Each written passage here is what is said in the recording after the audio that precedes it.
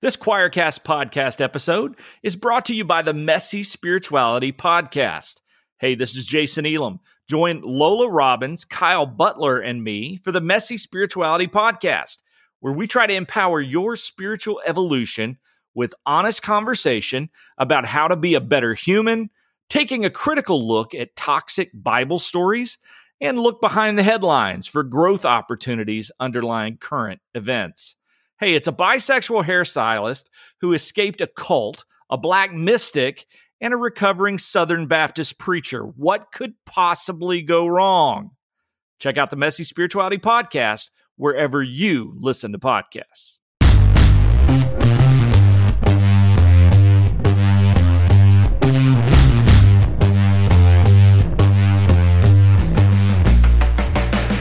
Welcome to Apostates Anonymous, the show you turn to when you're no longer an evangelical, with your hosts, authors Keith Giles and Matthew J. DiStefano.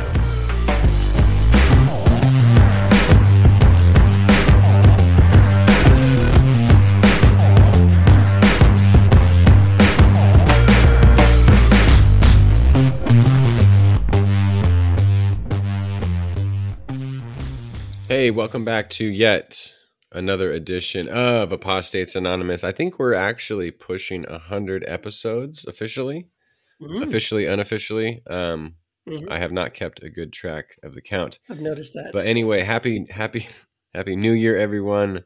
We hope it's a hopeful one. Keith, say hi. Hey, everybody. Yes, another episode of this podcast. We don't know. We can't quit you. We can't. I won't quit you, Keith. I won't quit. I won't quit you. Was there anything exciting on the horizon? I'm sure there are a few things. Any news and notes? So many things. Well, let's see.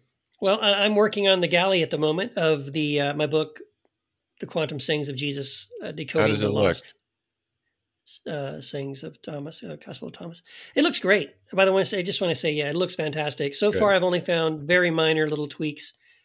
But yeah, I'm really excited about it. It's long. It will definitely be my longest book ever. It's my gosh. 361 pages or something. something. It's pushing 400 pages, bro. It's like 114 of these sayings. Jesus, why are you talking so much, man? Yeah, I blame Jesus. Jesus. He had a lot to say. But no, that's kind of cool. I mean, that won't be out till like April or something, but excited about that. And choir is publishing a Quran on the day you listen to this. If you're listening on launch day of this podcast, then you're also listening on the launch day of the Quran with your friend, Kaskas. My friend now, your friend Safi Kaskas. Yeah. Yes, Safi Kaskas. It's the second edition. It's an updated edition to his. It's a commentary on the Quran, but he's a great person. And his original translation, correct? I believe so. Yeah. Yes. Well, but check that out. And outside of our wheelhouse, here we are. That's right. You know what I mean? Look, pushing the boundaries, right? Again, we want to just hammer home the idea that choir. We are not a Christian publisher. We just publish great books. Sometimes they happen to have Christian content, but not necessarily. Yeah. And then there's this other little podcast that we do sometimes called Heretic Happy Hour. And now there's a book, or there will be a book. There will be a book on the 23rd. Soon. Yeah. Yeah. Who's included in there? Rainn Wilson, John Fugelsang, Carlton Pearson, rest in peace. Carlton Pearson, yes. Yeah. I think Yvette Cindy Cantu, Wong Grant, yep. Justin Lang, Yvette Cantu Snyder. So many. I can't remember her. There's some. Benjamin Corey. Yeah. Benjamin Corey's in there. Very cool. So lots of people. Like, it's amazing. There's so many people we've interviewed on the podcast over the years. And this is only volume 1. So there is enough for at least one more, maybe 2 more volumes. If you like that. So it's cool because it's like, that we know that there's some people that can't listen to podcasts, but they have hearing issues.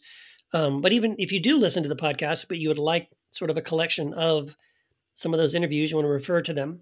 There's a lot of great wisdom and insight in those conversations. So Yeah, we're excited. And who knows, this podcast I have the plan eventually on putting together, when I was writing solo on this without the illustrious, the great Keith Giles. By the way, I think I saw some videos of you from like when you had a nice full beard. You look good with a beard. I got to tell you. Thank you. Just thought I'd say that. I was planning on doing. I have a beard now. What are you saying? I know, but it was like full. It was like fuller back. It was. I did let it grow. I was going Grizzly Adams a little bit for a while, cool. And then I just then I shaved. Yeah, well, it probably itches, huh? It's just I don't like it. It's too bulky. It makes my face look too big. They look sweet. What was I saying? Oh, when I was riding solo without you, I have the interviews that I did, and I was thinking of maybe doing that as a book eventually, but add it to the pile, right? That could be cool. But so we should do that. But I think there should definitely be down the road a version of Apostates Anonymous that is really just you and I bantering. Yeah, kind of like your bonfire sessions. That would be good too. Yeah. And then we could also maybe include the text of our ads in between the chapters. As a little refrain. That's right. Yeah. I should have kept those scripts. Just to break it up. Just to cleanse the palate, Yeah. Yeah. Speaking of that, I guess we have a sponsor for this episode. What a transition! Well. God damn it, you're for all the people that are actually just kind of like, get on with it. Get on to the ad, so I can get on with my day. So I can turn this off. Hello, friends. This is Buford T. Milgram, pastor of the Backwater Baptist Bible Fellowship in Bowling Green, Kentucky, and I want to talk to you about STDs. Many of you may already know that most over-the-counter condoms do not stop the most dangerous STD of all, sexually transmitted demons. That's why our Wednesday night prayer warriors have created the only condoms on the market designed specifically to stop the transfer of demons through your Johnson. Presenting Ephod, the first anti-demon rubbers featuring the red letters of the Gospels printed directly across the entire surface. Now, we all know sex is a spiritual transaction and that demons need female eggs to produce spiritual children in the water kingdom. That's why every single one of our unique condoms have been uniquely blessed with a powerful hedge of protection to keep demons out of your hoo-ha and Satan off your ding-dong. Now, friends, we know that preventing an unwanted pregnancy with birth control is the last thing you want to do when it comes to sex, because children are a blessing from the Lord, and we would never want to give our kids access to condoms that encourage them to have sex outside of wedlock. So our patented anti-demon condoms are perforated to ensure that semen gets out, but demons stay away. Go to www.keepsatanoffmydingdong.com today and save 25% off your first order of Ephods so you can keep your bed undefiled. Well, 2024 is off to a good start for the ads. And yes, I must say, once again, believe it or not, that idea for that ad is inspired by an actual post by a real human being who actually does believe that. Okay. I want to shout out to April LaJoy because she shared something that she came across where this guy was saying that, and specifically the part that I said about the demons need a female egg to create children in the water kingdom. Like that exact line, which by the way, I nearly burst out laughing when I was reading it. That is a direct quote from the post. So it's just so wackadoodle. I couldn't pass it up. I had to do an ad. But before we get demonetized, I would like to say, please do not use condoms don't cut holes in your condoms. No, but see, it's the collision. This is the thing, right? So there are Christians who do believe this, right? So like Christians that are like, anti-abortion. I've talked to these people. They're like, they're against birth control. I actually had a guy tell me that because Wendy and I used the pill when we first got married, that we were abortionists, but we had created an abortion. Abortionist, like it's a whole philosophy. Oh yeah, so any kind of birth control is abortion in the extreme anti-abortion mindset. And so I know there are Christians who would say, well, we don't want to pass out condoms because again, that'll encourage young people to want to have sex outside of wedlock. So it's this collision of things, but at the same time, they do believe that you can have sex with someone and transfer a demon through sex. So how to solve this problem? Well, you have to have a special spiritual condom, but you got to make sure that condom, isn't birth control because that's bad. right? So it's this collision of ideas where you've got to like somehow it makes sense in their minds. So I'm not going to tell you who to vote for on this show, but just remember that people vote. So Those people. Keep that in mind. People that who think that way are registered to vote. Yes. And they might vote for someone. Or That's some people who don't have your best interests in mind. Yes. Anyway. So order those ephods, though. I mean, imagine ephods. how cool it would be to have a condom printed with scripture, like right down the shaft. I don't know. How cool is that? I got snipped, son. So I don't have to worry about that. You got snipped. Well, well, that's cheating. It's not cheating. It's genius. All right. Yeah. Well, cool.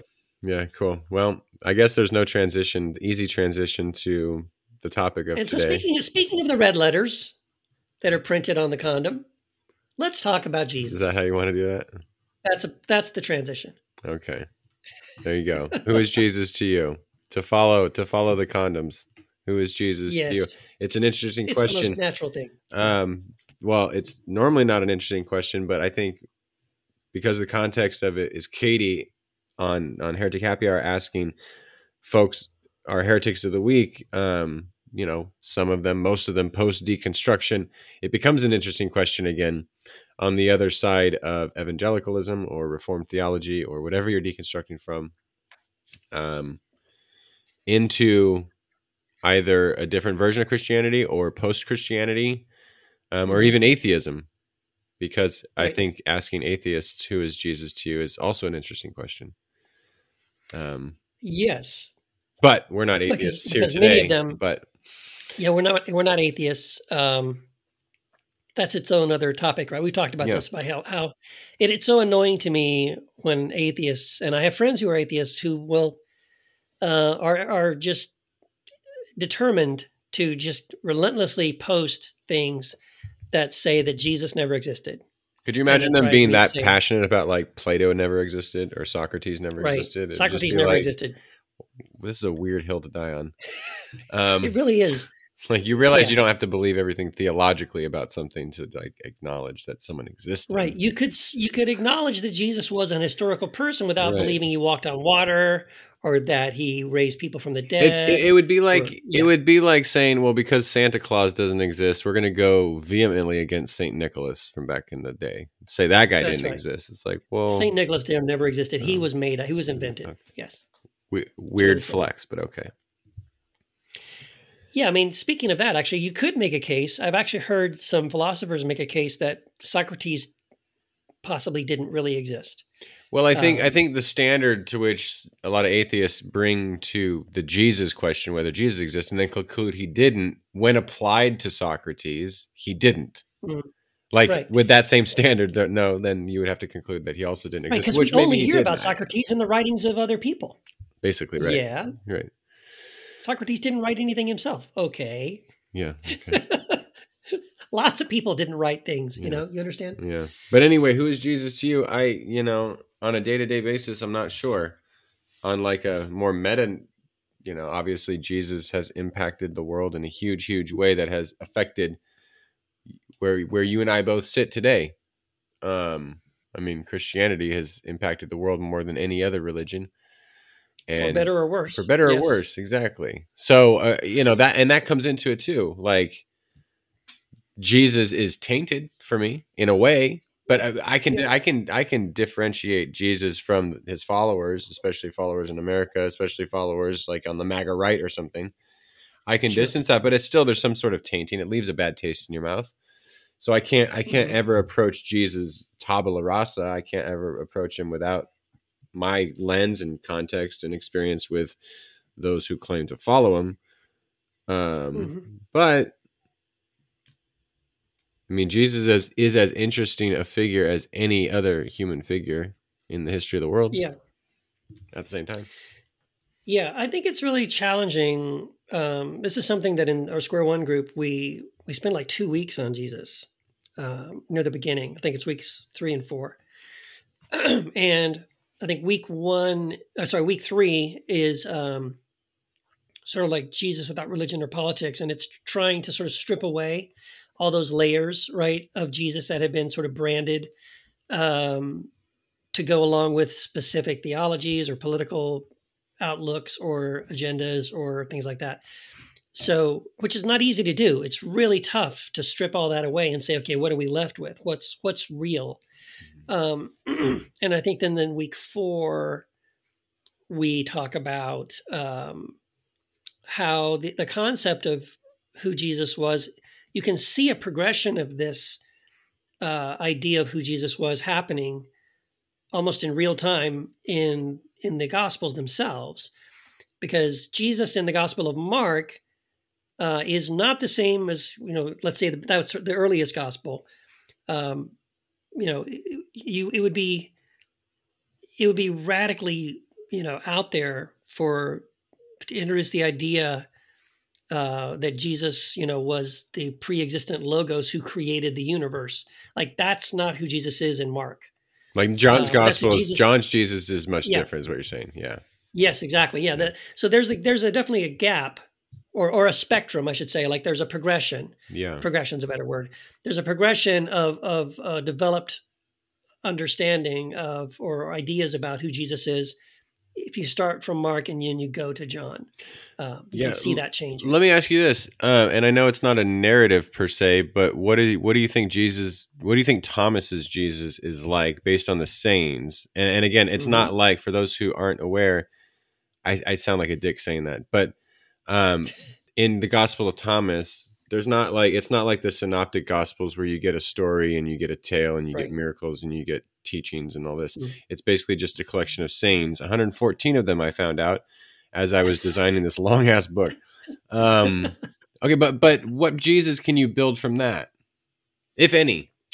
Yeah, no, it's a great question, because it is radically different. Yes, Thomas is not a gospel in the sense that it's not. There's no birth narrative. There's no stories. There's no Lord's Supper, crucifixion, second coming, apocalyptic, nothing. It's literally just Jesus said. But some of the things that Jesus says in the Gospel of Thomas challenge these notions that he was the unique Son of God. For example, there's the things that Jesus says in Thomas are usually telling his disciples, telling us that the light is in us. Or that we are connected to the divine, right? Then there's even a place specifically where I think Thomas calls Jesus master, and Jesus says, "I'm not your master." So Jesus actually is denying even that title. I mean, so imagine if they had called him Messiah or Lord or the Logos, right? He'd be like, "What? No, I'm not. That's not who I am."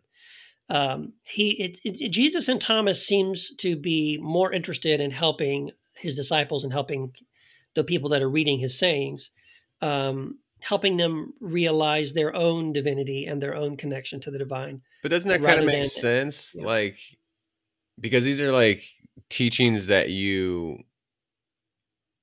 it's like your closest knit friends behind the scenes after they've done all the work. Like, it's not the stuff you're going to talk about with everyone. Yes, exactly.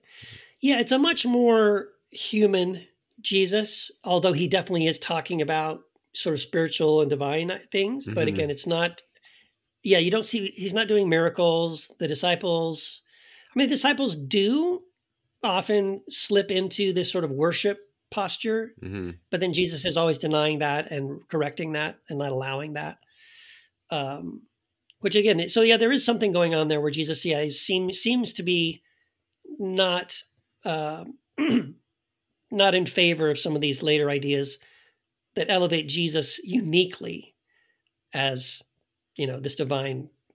And that's how I kind of see Jesus for me today is like, I started there where Jesus is like this unique thing that he's completely other, right? Mm-hmm. And then now it's more like he models a way of being in the world. Yes. But it's not like, so do a lot of people. Maybe he was just first, which is great to talk about. But I'm on the trajectory of like he says greater things will do than him. So let's focus on let's focus on those things. That's where Jesus is to me, is like, I think if I understand Jesus correctly, he would be like, stop worrying about me. I did my thing. Like, go do what I fucking told you to do. I put the fucking in there, but he, go fucking do what I told you to do. Stop worrying about me. Stop talking about me. Stop worshiping me. Yeah. Like, we don't want to write him out of the history books, obviously, but it's like, go do the things I told you to do. Right. Yeah, exactly. No, and that's one of the things I really appreciate about Jesus and Thomas, is that is what I come across with. It comes across to me as a very human teacher who had some ideas that were really important, that he knew would radically impact and change the behaviors and the mindsets of the people, his disciples, for the better, for the good, not just for themselves, but then if these ideas continue to percolate and permeate these people and the culture around them, that it would have a radical change, a positive change on the culture. Mm-hmm. So he definitely had things he wanted to say and wanted to teach, and ideas he wanted to communicate, but it was really more about whether or not they get it or we get it, right? Do we live this out? Do we understand that there is no separation between us and anyone else? That they understand that we should be able to see the spark of the divine in everyone, in ourselves and in everyone else around us, right? That how important this is. Yeah. Like when you read Thomas that way, and this is what I'm encouraging people to do, obviously, in my book. Even some of the sayings of Jesus that, like, about half of them, appear in the Synoptic Gospels. So the other half of them are unique. But even the ones that you may be familiar with from the Synoptic Gospels, when you take those sayings out of the narrative framework, out of the story that they're dropped into in the other Gospels, when it's just a saying, and it's always now in the context of, okay, he's trying to say something about our divine oneness, our divine unity, our connection, interconnectedness with one another and with the divine. So even then, when you read a statement, for example, very familiar statement like, if the blind lead the blind, they both end up in a pit, or something like that. Like in the Synoptic Gospels, that it's told in a way, it's dropped into a narrative conversation, so that your only way of understanding that statement is make sure you choose really, really good gurus, right? Have a spiritual guide who can see. That's what you come away. At least that's what I came away with when I read those in the Gospels, in the regular Gospels. But in the Gospel of Thomas, separated from that kind of context and dropped into the idea of, okay, everything he's saying is about our divine connection and unity. Then when Jesus is saying, like, if the blind lead the blind, they both end up into a pit, it's sort of like, oh, I think what he's saying is, don't have a guide. Like, the only people that need a guide are the blind. Are you blind? Do you need a guide? Okay, well then I guess you're blind. But if your eyes are open and you can see and and you understand the truth for yourself, you won't end up in a pit because you're not being led by anybody else, right? Because you can see. And again, so it's things like that. It just helps to really recontextualize some of those sayings, even the familiar ones, in a very different way. Yeah. Michael Machuga has described it as, like, if you're carrying your canoe and you get in the canoe and you get down the river and you go down the river and you go to the other side, at some point you don't need to carry the canoe any longer. That's right. So that's kind of where I see Christianity. That's where I see even Buddhism. Like, they're not, I don't want to use the word crutch because that has a negative connotation, but really crutches it shouldn't be a negative connotation. Like, sometimes we need those things to move about. Sure. But they're pointers. They're not the thing itself. And so that's how I see Jesus too. Jesus is not the life and times and events as recorded as accurately. Let's assume it's all accurate about Jesus. That's another whole question too. Yeah, that's another question. Let's just assume, for sake of argument, that's not the thing that guy was pointing toward. Yes. His life pointed towards something else, which incidentally was inside, which incidentally is in all of us. Yes. So that's like when we realize that, yeah, it does become more like you are your own master, if that's the right language. That has negative connotation in America too, master, and there's racial connotations, but as far as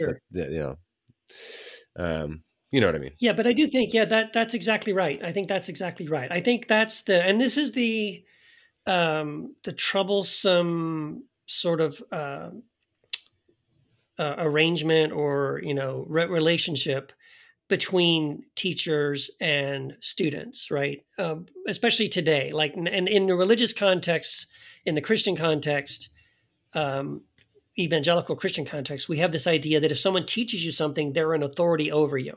And by the way, the Bible never ever says that. The Bible never suggests that the person who teaches you something, right? It's a man. Yeah. But that idea is completely invented and imported and assumed by modern Western American Christians. The Bible never says that. It's not, if someone teaches you something, that person does not have authority over you. And so because we do that, we transfer authority to people that teach us something, right? And so when we do that with Jesus, again, we end up making, Jesus is Lord, and Jesus is the Son of God, and Jesus is, incarnate and all this stuff, incarnate deity.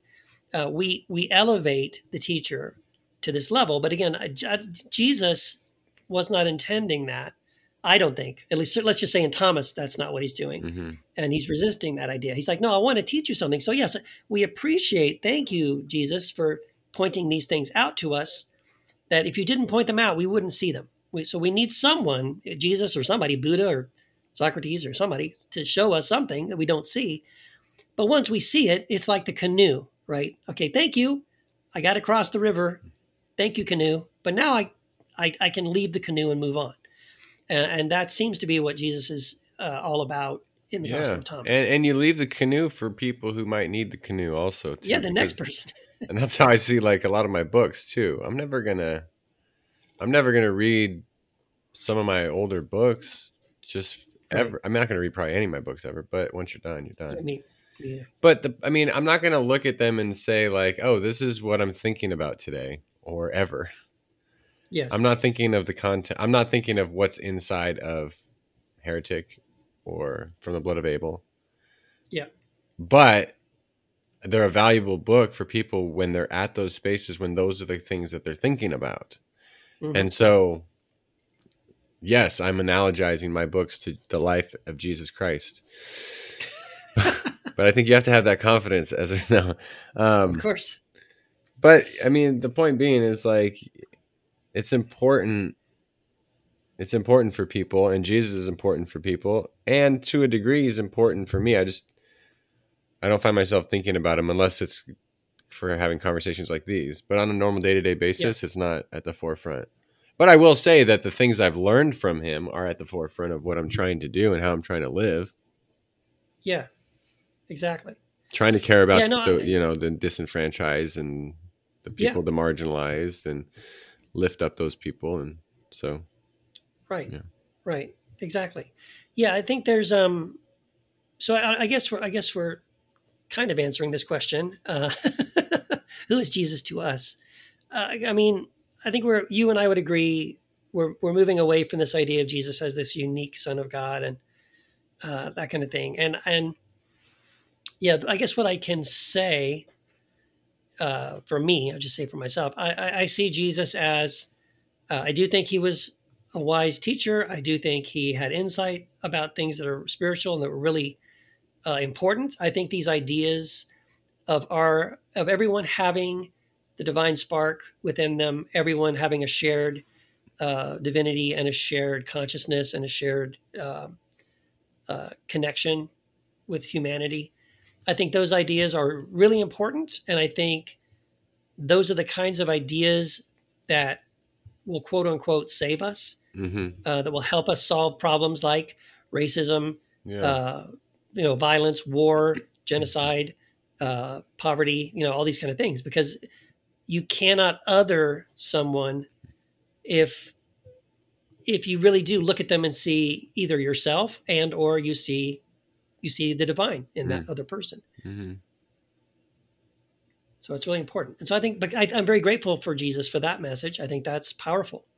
But again, I think we said this in the previous episode. I can appreciate that Jesus says those things, and I love that he points those things out. I love the way he does that. I love his parables and his illustrations. I love the Sermon on the Mount.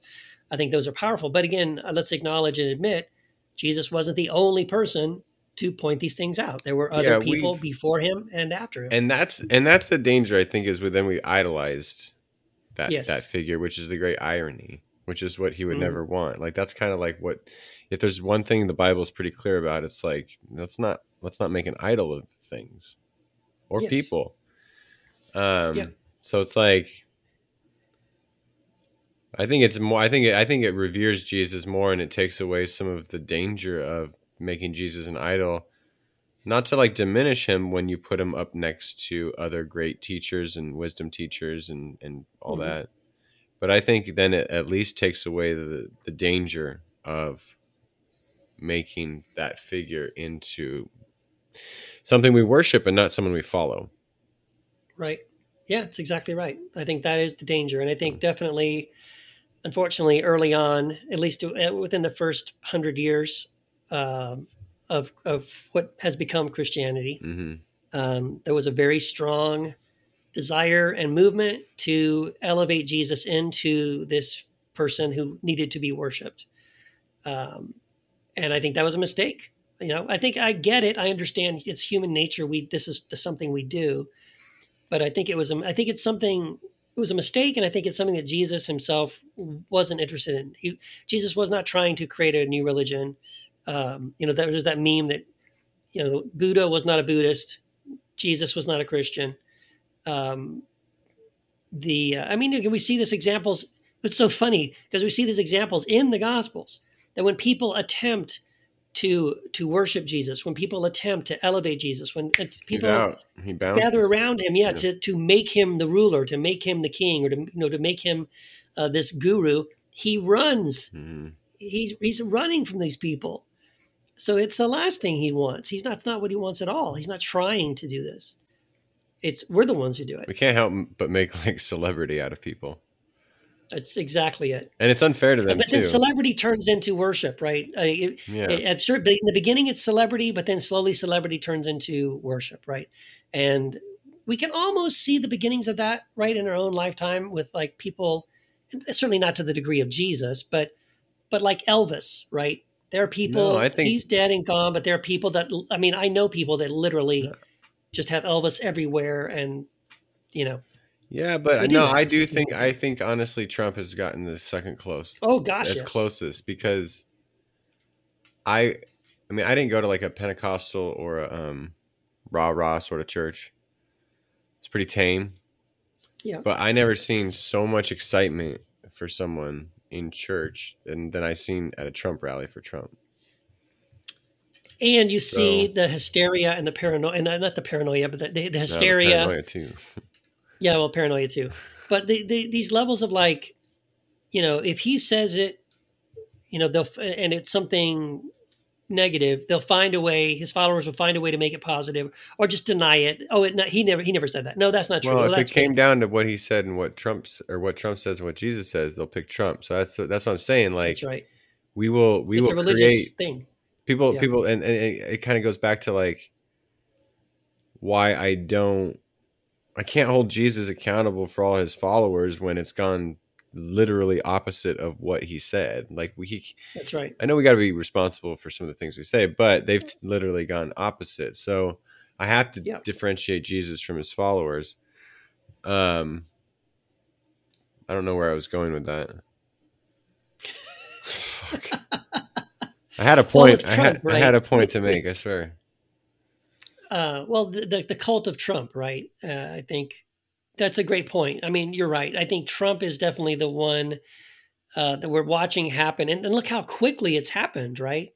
Just in like 4 or 5 years. Again, this is what I've also seen about it that's really insane to me is like I have family members and friends who before 2016, right, hated Trump. Did not want to vote for him, even said when they did vote for him because he became the nominee, number one, they couldn't believe that he became the nominee. They were flabbergasted, like, really? This guy's going to get the nomination? And then when they voted for him, they held their nose when they went to vote for him. Like, I'm going to vote for him, but I don't really like him. He's just better than their minds. He's better than Hillary, right?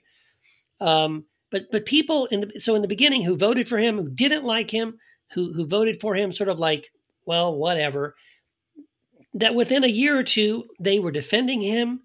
He could do no wrong. Anything he said or did, they would defend it. Well, even things like, grabbing women by the pussy and all that. Like, none of that fazed them at all. It's the deification of the victim. Trump was the victim, initially the victim of, it was kind of like the anti-Bernie Sanders, right? Bernie Sanders was the victim of the Democratic Party.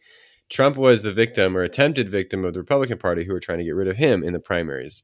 Yes. And then when he, fought through all of them and won, then he became kind of deified. And now he's created into, and I think, not that we're comparing Trump and Jesus, but since Christians worship both, I think Jesus understood where that goes.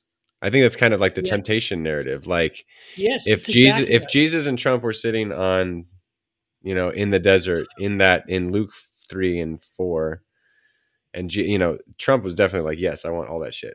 Bring it on. Oh, you do me. You do what? Are you kidding me? I'll do that. I'll bow down. Sure. Mm-hmm. And then so Jesus understood that, and that's why I think, like, what is it, John 6, when the crowds are around him, he's just like, get me out of here, because if I become this sort of cult-like figure, rise to prominence, it's not going to go well. It's not going to be according to what he's trying to do.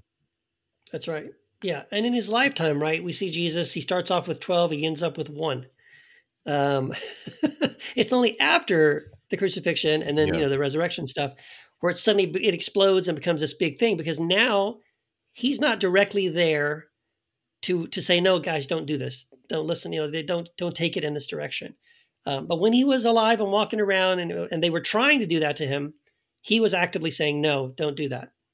Yeah, really interesting. So Jesus is fascinating enough to not worship him and just study him. And then he had a lot of great ideas and ways in which the whole narrative, like the whole myth of it, I think gets us out of our regular myths. I mean, that's another part of Jesus too, is like, we can't know the person for sure, but the myth reads as such where we can start doing better in society and telling our stories in a better way, to know that, like, we can't keep victimizing people. We have to stand with the marginalized. These systems of power have to come down. Otherwise they're going to come down on themselves. That's right. Which is what we also see after Jesus' life.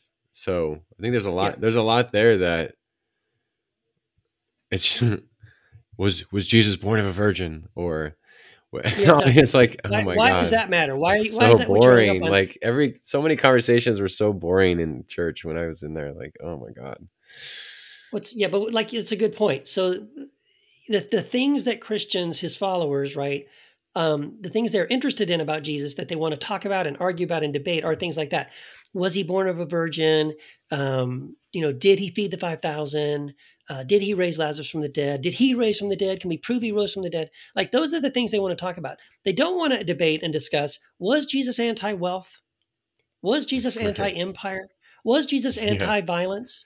Like, no, they don't want to talk about that, because that's the stuff he actually taught about and argued about, but that stuff makes them uncomfortable. And so they'll deny that Jesus was anti-wealth, even though he constantly is saying, woe to the wealthy, right? Woe to you who are rich. Even though he's constantly elevating the poor and criticizing those people that are wealthy. Even though he's anti-empire, he's anti-violence, right? Those things they don't like. So that's why now it's sort of the distraction. Well, we don't want to talk about that. Let's talk about whether or not Jesus said this or did this or was born of a virgin. Imagine having such a cool story and like being like, it had to literally happen for it to be important. Or we have to have these conversations. Like, could you imagine, like, you're like, oh, Matt's doing this whole thing on the Lord of the Rings and he's going to have this book come out. And in my book, I argue that the events of the Lord of the Rings had to literally happen for them to be important. Like, imagine how disappointed everyone would be. Like, oh my God, Matt, I thought you were doing like actual cool work. Like, this is ridiculously stupid. Yeah. Like that's what's like Frodo existed, and here's the evidence. There's archaeological evidence, right? Of we went dwarves living Mount Doom is really Mount Kilimanjaro. I like, what the fuck are you talking about, dude? Yeah. No. There's a race of hobbit-like creatures that lived in New Zealand. And and that's what we do with the Bible. It's like, instead of like, wow, we've got one of the greatest mythology of all time. So obviously there's a story to tell there. There's truths to be found. And we're asking the dumbest questions about it instead of reading the whole thing and being like, oh, it's like kind of like Jewish rabbis do. Like, they have the whole narrative in mind, and then they talk about it and they come up with their interpretations of what's going on here and how it relates to them now. Right.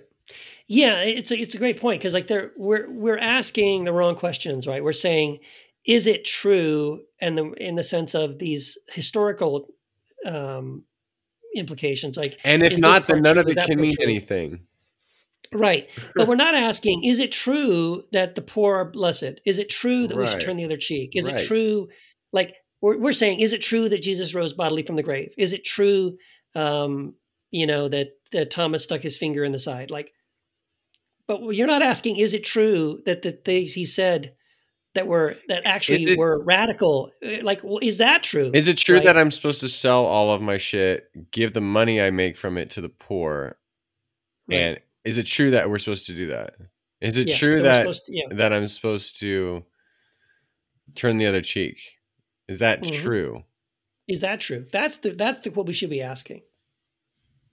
I mean, no one wants to ask that. What a different, I mean, like, okay, so let's say that we always talk about the virgin birth in church and whether that has to happen literally or not.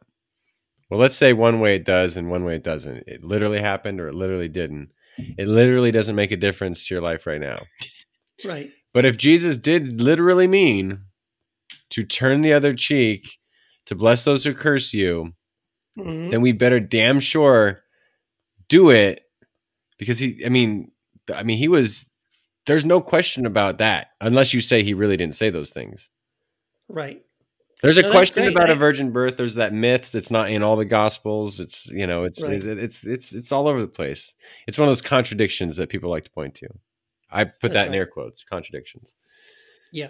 Instead of like, what's the teaching of Jesus? That literally that came out of his mouth. It seems like he literally said to bless those who curse you. That's right. How many times are we asking that question if we're Christians? Almost never. or what kind of system are we supposed to live in? Like, can you really, and this is a tough question for myself too. Can you really be a capitalist and follow Jesus, or at least follow the early Christians, how they interpreted Jesus? Because it seems super radical to where, like, I don't even know if I could live and move and have my being in America while doing that, unless I lived with some fucking commune or some shit.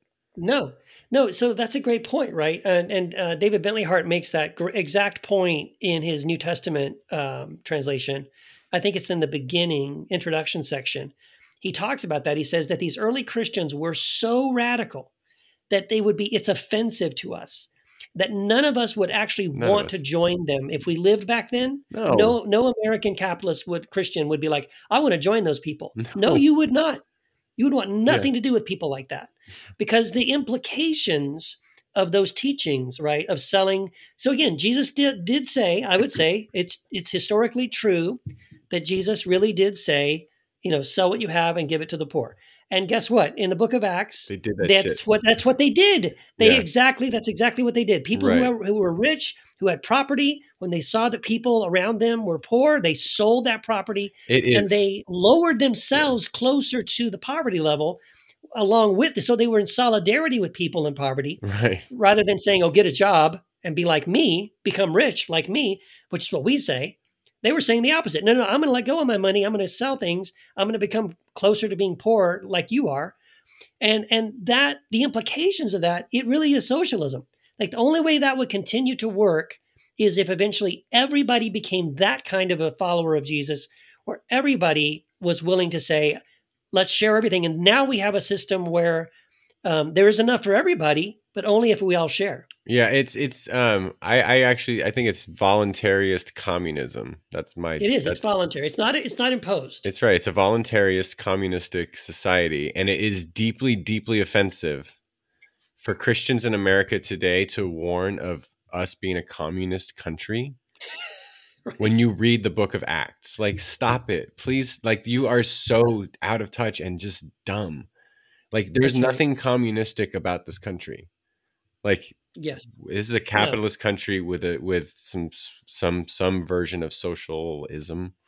There is some socialism, but most of the socialism is for the rich. It's but there's been a lot of socialism for a long time. We haven't been too worried about it because Social Security, Medicare, Medicaid, that's all a form of a type of social program. Public education, that's But really, let's. I mean, you are just deeply defensive and stupid if you're worried about us being communists when we saw what voluntary communism is in the Bible. That's what they were. That doesn't mean I endorse a communist state. Sure. I don't. Right. There's a difference between a state and the way the early Christians lived. I wouldn't make the argument because they were voluntarist communists, therefore let's model the state after that. I would not do that. That's very different. Yeah. No, I agree. I mean, when it's a state-sponsored communism, then we know that historically those don't work. Yeah, but if it's a voluntary one that people, what it says in the book of Acts is that they were motivated by love for one another, which again is going back to what Jesus is saying, right? Love your enemy. Oh, how can you love your enemy? Because when you see your enemy, you don't see your enemy, you see yourself, or you see that divine spark in that other person, that other human being. And so when you believe that and you're living that out, the fruit of that is you're so filled with love and compassion for your fellow man that it compels you, that love compels you to share what you have with other people. And so it's motivated by this love that Jesus talks about, not by some state-sponsored thing. You must do this. You have to do this. That's a bad idea. Yeah, I'd be worried about any state-sponsored stuff. It gets worrisome. But that doesn't. That's not a glowing endorsement of a capitalist system either. No. To use the word master again, the master of the state or the master of the corporation, it's not a good thing. So I won't quote "Run the Jewels" on here because I don't want to say "kill your masters" because that's violent. But listen to "Run the Jewels." But metaphorically. So I think you could say. I would say that would be the meaning. That would be the meaning of in the sense of because I'm always saying, like I said this on the last episode, right? Don't have any gurus, right? So you could say metaphorically, kill your guru, right? I think it's the meaning of. I think it's the same meaning of if you see someone that claims to be Buddha, kill him. Yes, if you meet Buddha on the road, kill him. Right, that's a quote. There you go. That's right. No, it's exactly right. Yeah, I think it's that idea of it's a bad idea to have a master, whether it's even if it's someone, and here's a radical idea, but I think I could support this from the life and the teachings of Jesus. It's a bad idea for you to have a guru, even if it's Jesus. Mm-hmm. Like Jesus would say that. Jesus would say, don't make me your guru. I'm not your master. That's what he says in Thomas. Just get what I'm saying. Understand the message that I'm trying to give you. Yeah. And once you get that message, you don't need a guru anymore. You don't need someone to carry you around and lead you around by the hand as if you're blind, because now you can see for yourself. I'd say because it's all a simulation, man. We're in the Matrix. We are in the and again, a lot of quantum scientists think that too. That simulation theory, it's wild. But there's a really great video on that on YouTube about the simulation theory, and it quotes like everybody from Neil deGrasse Tyson to I can never think of their names, but there's several pretty well-known quantum scientists that I've seen on a bunch of different shows. Right, Brian something. There's the guy. Who's the guy that's real smiley? You know what I'm talking about? The guy that's he's really happy and smiley all the time. I think I know who you're talking about.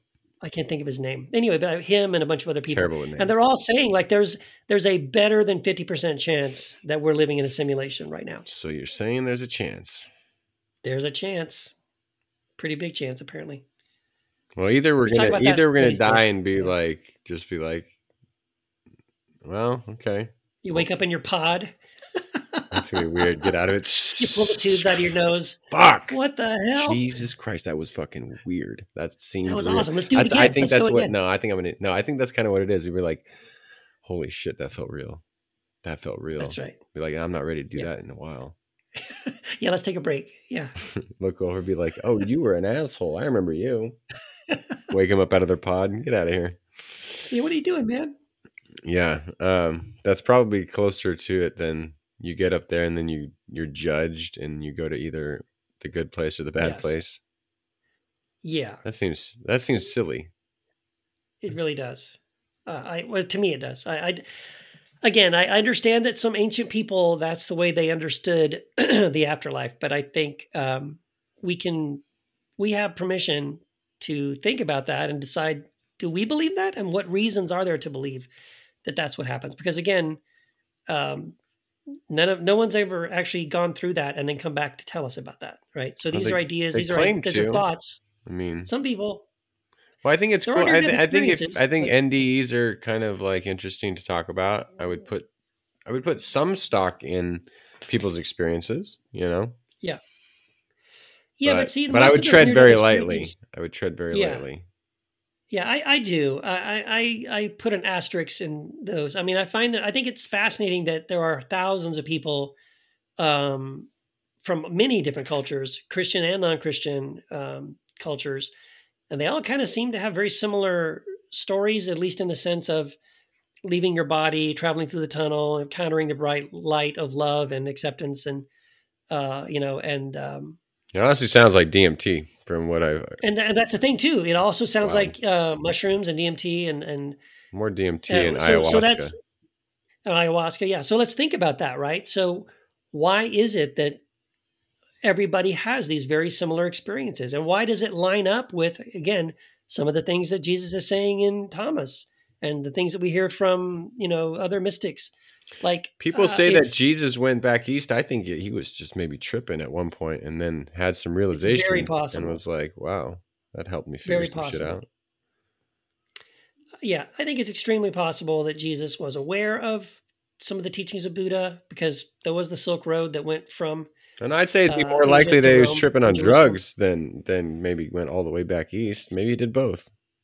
Well, and there's that book where the guy published a book recently about how in the first century it was very common to mix wine with other things, including things like mushrooms and stuff like that. So it's very likely that even early Christians, when they were taking the Eucharist and were drinking the wine, were having kind of like, trips. They were tripping balls, man.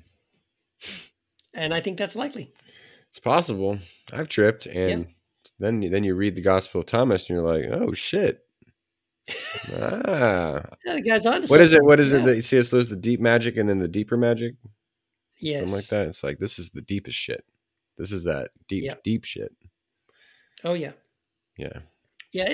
I don't know. I've spent the last year and a half diving into Thomas, and I love it. I think it's really, really great. So.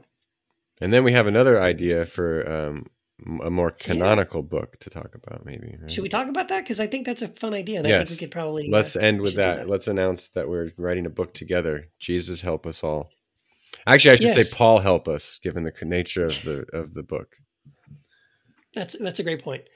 So I think about that. Yeah, we've co-edited books together, but we have never co-written a book together. So this will be interesting. This will be interesting.